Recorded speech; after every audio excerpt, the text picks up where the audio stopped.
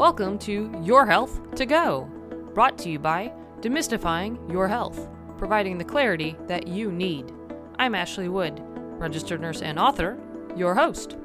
In each episode, we take a health topic that's important to you and break it down into easy-to-understand information. We also discuss the most common treatments and preventative techniques. Thank you for joining me today. Let's get started. Today's topic is undescended testicles. The day has finally arrived. Your son was just born. He looks perfect and seems to be healthy. So, it probably comes as a shock when the doctor's finished examining him and tells you that your son has an undescended testicle. What does this mean?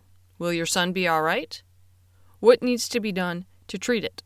An undescended testicle, also called cryptorchidism, is when a testicle is not in the scrotum. Testicles are normally formed in the abdomen and then gradually move into the scrotum through the inguinal canal during the last few months before birth. Occasionally, one or both of them don't descend into the scrotum like they're supposed to. The main symptom is that the testicle isn't visible or can't be felt inside the scrotum. Typically, the testicle will move into the proper position on its own within the first few months of life, but other times it doesn't. The cause of an undescended testicle is unknown, but thought to be related to genetics, maternal health, and environmental factors that can impact hormones, physical changes, and nerve activity that regulates the development of the testicles. Some things are thought to increase the risk of an infant possibly developing it, including low birth weight, premature birth, family history of it, conditions that limit fetus growth, alcohol used by the mother during pregnancy, smoking or secondhand smoke exposure during pregnancy, and parents' exposure to some pesticides. Sometimes, boys who didn't previously have an undescended testicle might be missing one later. There are a couple of possible causes. One is called a retractile testicle, and is when the testicle goes back and forth between the scrotum and groin. Usually, it can easily be guided back into the scrotum by hand. This isn't abnormal because it's the result of a muscle reflex in the scrotum. The other cause is an ascending testicle, and is when the testicle moves back into the abdomen and can't be gently manipulated by hand back into the scrotum. This is not normal and should be examined by a doctor. The testicles need a slightly cooler environment in order to function correctly. This is why they are supposed to be in the scrotum. When they aren't, it can lead to several different complications.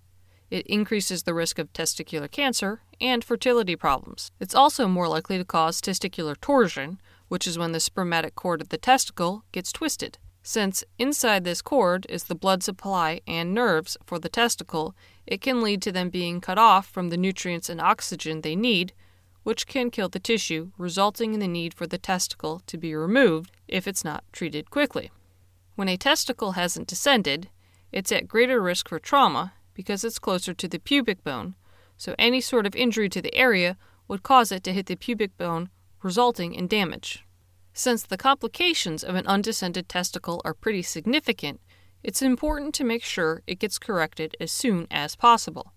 In infants, since the testicle might descend on its own within the first few months, most doctors will recommend a wait-and-see approach. Typically, if the testicle hasn't descended by the time your son is between 6 to 12 months old, he'll need to have surgery to correct it. The surgery usually involves carefully inserting the testicle into the scrotum and stitching it into place. The procedure can be done via laparoscopy or open surgery. Unfortunately, the testicle might be poorly developed, abnormal, or dead.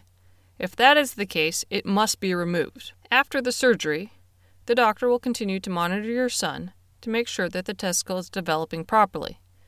This usually includes physical exams, hormone level checks, and ultrasounds of the scrotum. The good news is that the procedure has a success rate of almost 100%, and fertility after the surgery for one undescended testicle is about the same as those born without any abnormalities. For those born with both testicles undescended, their fertility rate after surgery is about 65%. Also, having the surgery done decreases the risk of testicular cancer, but doesn't eliminate it. Sometimes, if neither testicle is healthy and needs to be removed, or there are no testicles present, your doctor will recommend that once your son is in puberty, to consider saline testicular prosthesis for his scrotum. This will give it a normal appearance, which can help him feel less self-conscious. If your son doesn't have any testicles, the doctor will recommend that he see an endocrinologist in order to discuss hormone treatments for when he is older to replace what his body can't produce. By doing this, it'll help bring about puberty and physical maturity. Since the exact cause is unknown, it's hard to pinpoint one thing that could prevent an undescended testicle from occurring. Currently, the best thing is to avoid any risk factors that you can during pregnancy. In addition, as your son gets close to puberty, it's important to teach him about doing regular self-exams of his testicles. It's key that he understands what's normal and what to look for that might indicate a problem. If your son is missing one or both of his testicles, he might be self-conscious about his appearance. This is especially true if he's changing in a locker room in front of others. There are some things that you can do to help him cope with this. The first is to teach your son to use the right words when talking about his testicles and scrotum. Next, it's essential that he understands what the normal anatomy is and how he is different, but that it doesn't mean he's ill or in danger of becoming ill. It can be helpful to role-play responses to any teasing or questions that he might receive from others. If your son wears loose-fitting boxers or swim trunks, it might be less noticeable, and he might be less embarrassed. Keep an eye out for any signs that he might be embarrassed, such as not participating in activities that he normally would. Once your son is in puberty, it can be a good time to talk to him about testicular prosthesis and help him decide if this is a good choice for him. As a parent, hearing your son has an undescended testicle can sound like a huge, scary issue. The good news is that it usually resolves on its own, and if it doesn't, the surgery to fix it is highly successful.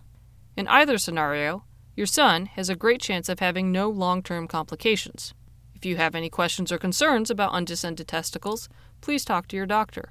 If you would like more information, please visit the Urology Care Foundation's Undescended Testicle page. Thank you for spending some time with me today. If you found the material to be valuable and helpful, please tell your friends about us. We're on social media, so like and follow us there to stay up to date on our latest information. You can also sign up for our weekly newsletter on our website. Stay healthy, and please join us next time on Your Health to Go. Now, time for the legal statement. Please keep in mind that the content we provide is not intended to be a substitute for professional medical advice, diagnosis, or treatment. Always seek the advice of your physician or other qualified competent health provider with any questions you may have regarding a medical condition. Never disregard professional medical advice or delay in seeking it because of something you have heard on Your Health to Go or seen on the Demystifying Your Health site. Demystifying Your Health does not recommend or endorse any specific tests, physicians, products, procedures, opinions, or other information that may be mentioned. Reliance on any information provided by Demystifying Your Health, its employees, others appearing at the invitation of Demystifying Your Health, or other visitors to the site is solely at your own risk. If you think you may have a medical emergency, call your doctor or 911 immediately.